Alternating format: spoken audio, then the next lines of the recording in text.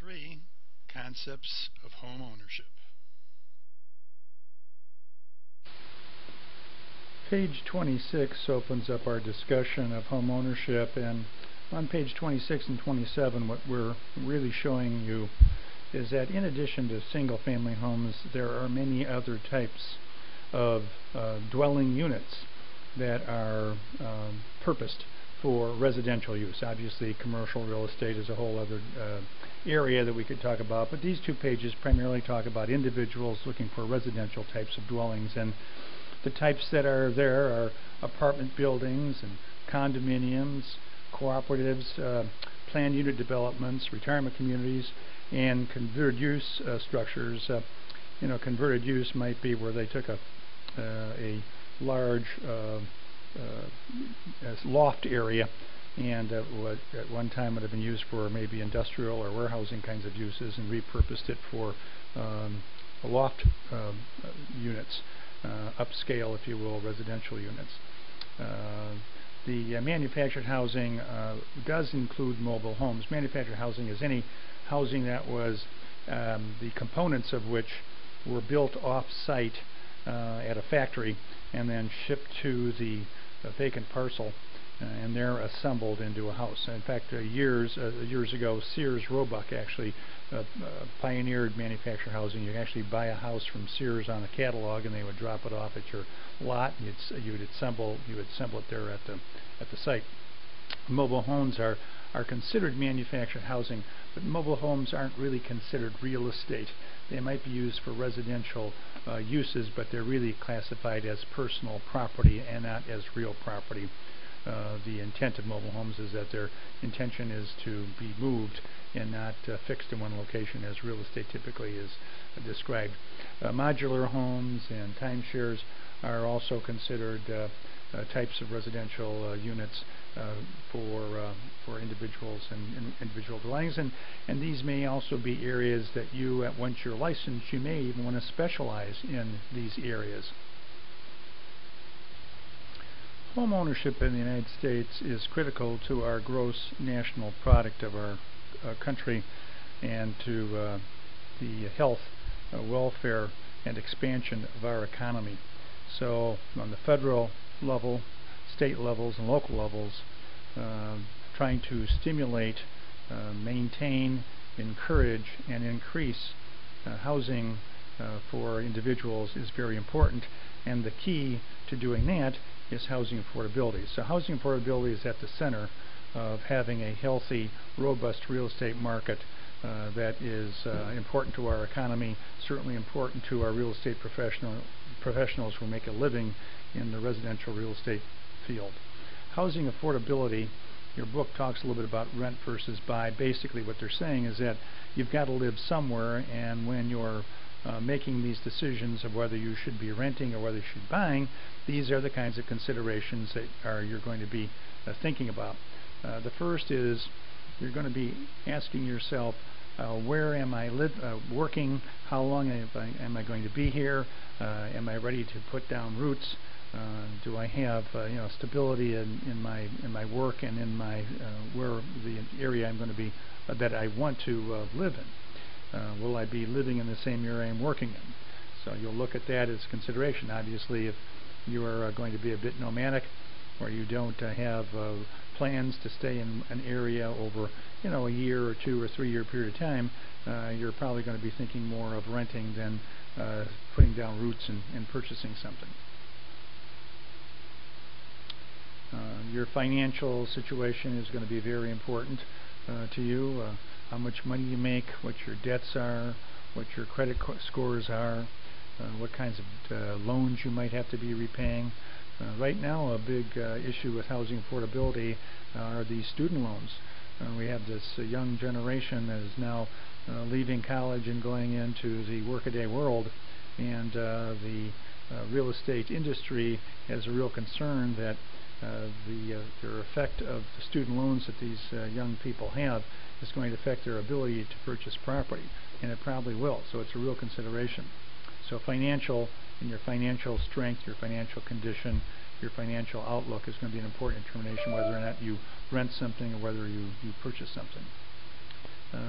housing affordability factors, what affects housing affordability, your ability to buy something, comes down to three factors basically. The price of a median home in your area, certainly the mortgage interest rates at the time you're ready to make a purchase, as well as any down payment you might have. Obviously, the higher the down payment you need, the more difficult it is to purchase something because it takes a lot more money to do that. However, the more down payment you have, typically your mortgage interest rates will be a little more attractive with higher down payments. So mortgage interest rates and down payments are the two key ingredients to helping housing affordability for most people as far as their rent versus buy decisions. And of course, we might look at the tax consequences. Tax consequences may in fact be so important to you that purchasing and getting the capital gains treatment that you have when you purchase property, as well as the deductibility of your home loan interest, as well as your annual property taxes, it should be a real consideration. So as you're making the rent versus buy decision, one of the things you'll look at is, if I do buy something, even though I might be stretching myself and maybe my mortgage payments may be higher than my rental payments, and obviously I've got to come up with a down payment, and obviously I'm making a decision that I'm going to be living in this area for a couple of years, but you'll also look at the tax consequences that will accrue to you as a homeowner versus a renter. As it concerns affordability, you as a real estate agent really have only one real concern as far as affordability that you're going to be involved with, and that's knowing what PITI stands for. We talked about this earlier, and we talked about front-end and back-end ratios, but just to put a little sharper point in it, when you're working with your buyers and looking for properties for them, you can do your own thumbnail analysis of PITI, what it's going to cost them to be in a particular property, and whether or not that's going to meet their ability to pay. So PITI stands for principal, interest. Of course, when they borrow monies, their mortgage payment is going to be PI, principal and interest. Then to their mortgage payment, that which they have to pay back on the loan that they're going to take, both in principal, the amount the loan itself, plus the interest that was going to accrue on the loan that they're going to have, breaks out into a monthly payment of which we call PI. The principal interest, if the borrower pays that amount over the period of time, the 30 or 35 or 40 years that they're taking the loan out, that will the PI portion will completely eliminate and pay off the principal that they borrowed plus the interest. So PI, to that we're going to add taxes and insurance. Typically 1/12 of the real estate taxes and 1/12 of the insurance is held in an escrow account, of which the will be maintained through payments added to their monthly PI payments. So we have PITI is basically your monthly payment you're going to make every month, Mr. Borrower, to extinguish your debt, plus to have reserves for your property taxes and for your property insurance.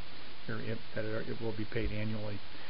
Note that you may be adding additional monthly expenses to the PITI, which might include things like homeowners association fees, other association fees. Perhaps it may be a condominium, so you've got your condo fees, if you want to call them condo fees, same as the homeowners association fees.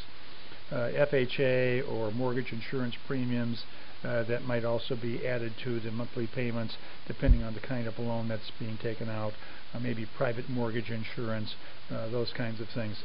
So in order to get the monthly nut that the borrower has to pay each month to see if they can afford the property they want to buy, in addition to PITI, we may be adding these additional amounts. Many people are interested in the different investment considerations that individuals might be thinking about. either purchasing single-family property that they're going to occupy, or perhaps even investment real estate. As a real estate salesperson, you really should understand the advantages that accrue to individuals that own real estate and live in it, as well as people that purchase real estate for investment purposes. You need to have a working understanding of that. So we're going to give you just kind of a brief overview to this. And the other reason you may want to know it, particularly for residential, is as you're dealing with prospective purchasers, or perhaps maybe even tenants that you want to convert over to purchasing single-family properties, condos, townhouses, or single-family homes. One of the great advantages that you'll want to be able to explain to them are the different investment opportunities that are accruing to them as a result, and investment advantages that are accruing to them as a result of them owning residential real estate.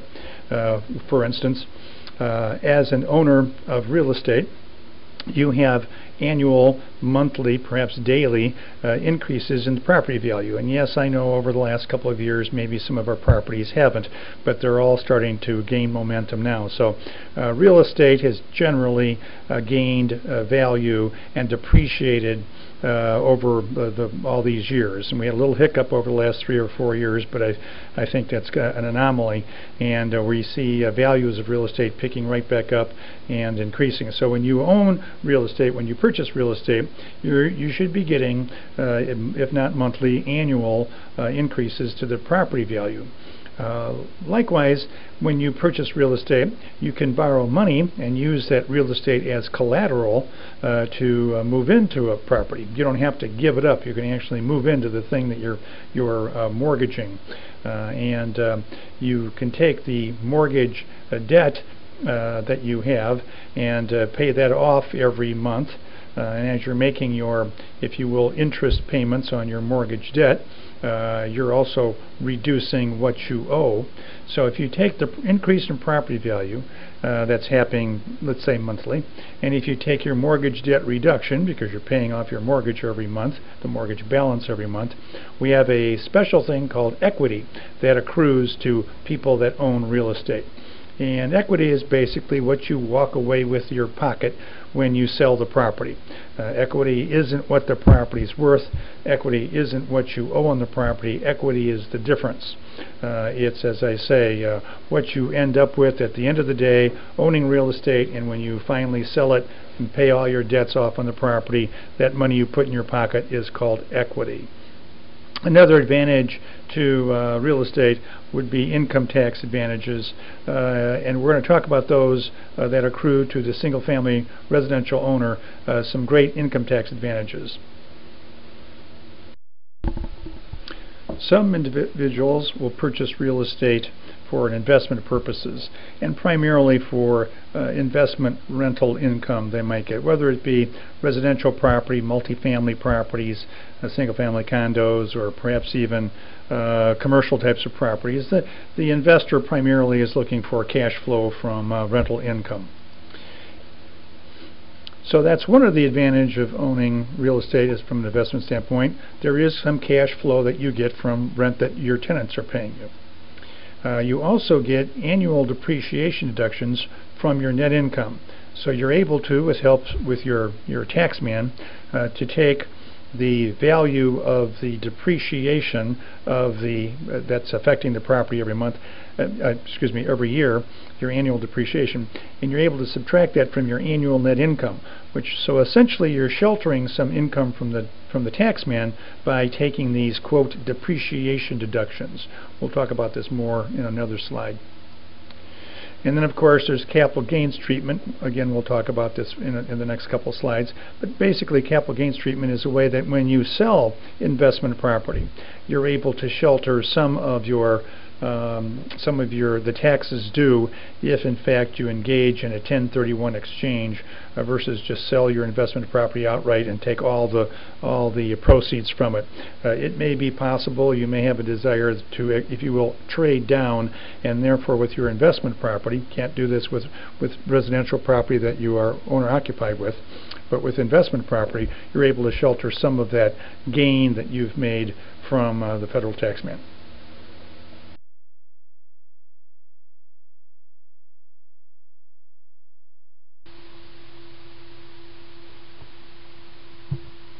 capital gains taxes, you can think of capital gains as being the profit earned on the sale of real estate. We buy property, and over the years it appreciates, typically appreciates over years, and when we go to sell it, we've sold it for a profit. Uncle Sam comes along and says, we're glad to hear that. Since you have an item that's considered an appreciable item that has a gain to it, which is what real estate does, we're going to tax you on your profit, Mr. Homeowner. Owners, when they pay their capital gains tax, pay at their ordinary income tax rate. If this is investment property, capital gains is computed on two rates. One's a federal plus a state rate. The Illinois rate is 3%. The federal capital gains rate is 15%. So when we compute the profit, we take our ordinary income rate, whatever it is based on our family income for owners. For investors, we take it at the federal rates and the state rates, which are set by law. However, because it's an individual residence and because we don't want to be too harsh to our individual citizens, we allow exemptions on our capital gains. If you're single, it's $250,000 exemption, pretty nice exemption. If you're married, it's a $500,000 tax-free exemption. So if we go, and the rule, of course, is you have to have living in that property 2 of the last 5 years to qualify. So as long as you're there for 2 of the last 5 years, you can continue to qualify for these single or these married exemptions from capital gains. So with individuals, we want to know that $250,000, that $500,000 exemption that individuals can claim. Must know that.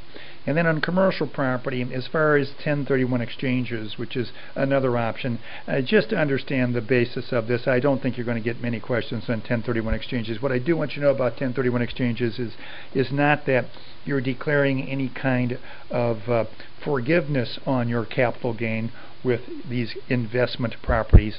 You are just deferring them for a later date. So they're not excluded like you would be with for individuals. And a 1031 exchange might work something like this. You had a property, you bought it for $500,000, and you sold it for $1 million. So our selling price is $1 million for this property with a 5% commission. Here's what happens with that investment property. We've earned a profit of $500,000. We have some capital expenses, including a commission. We get to subtract that from our profit. So our taxable profit is $339,000. This is commercial property. There's no exemptions like there are for the individuals. So we've got two choices. On our taxable profit, we either pay the capital gains on it and we're done with it, which is $61,020, or there's another option. We can defer our capital gain to a later time and pay taxes then. If we defer it, we're going to buy a new building and we'll declare a 1031 exchange. What's going to be important is whether the new building is more expensive or less expensive than the $1 million building that we're selling. So we're selling this $1 million building. We're going to exchange a $1 million building. If we exchange it for a higher price building, all of the capital gains is deferred for a later date, no taxes due. If we exchange it for a building of lower price, in this case $900,000, remember our building sold for $1 million, then we pay the difference in the tax due, which is $18,000 of the boot of the $100,000. So we're going to pay $18,000 in tax, which is at 15 and 3% of the $100,000 quote gain that we have. So that will be due. The rest of it is deferred.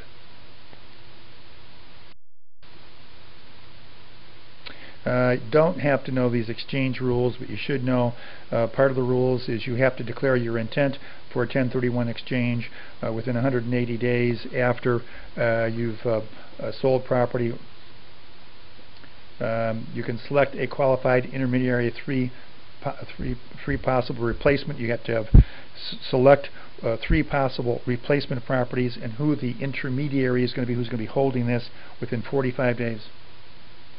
Then you've got an additional 35 days to close on the new building. Again, I don't think you have to know any of these exchange rules, but they're in your book and hopefully you'll understand a little bit better.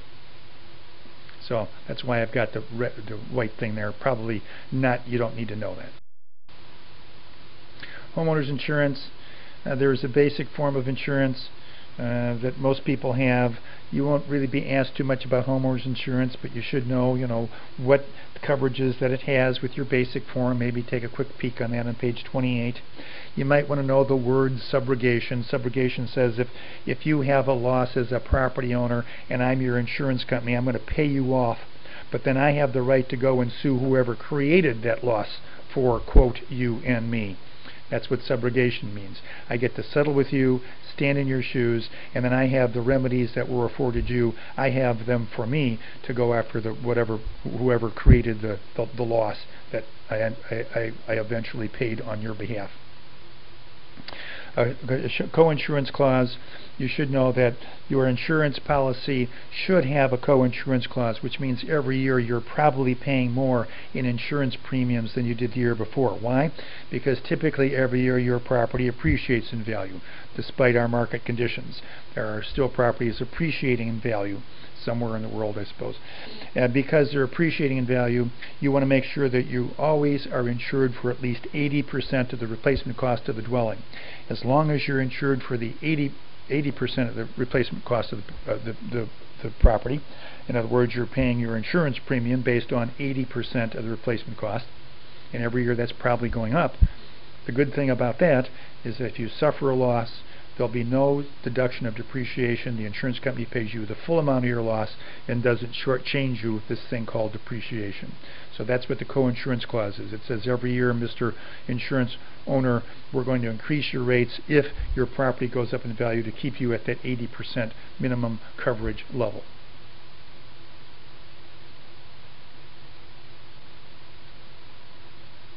Federal flood insurance.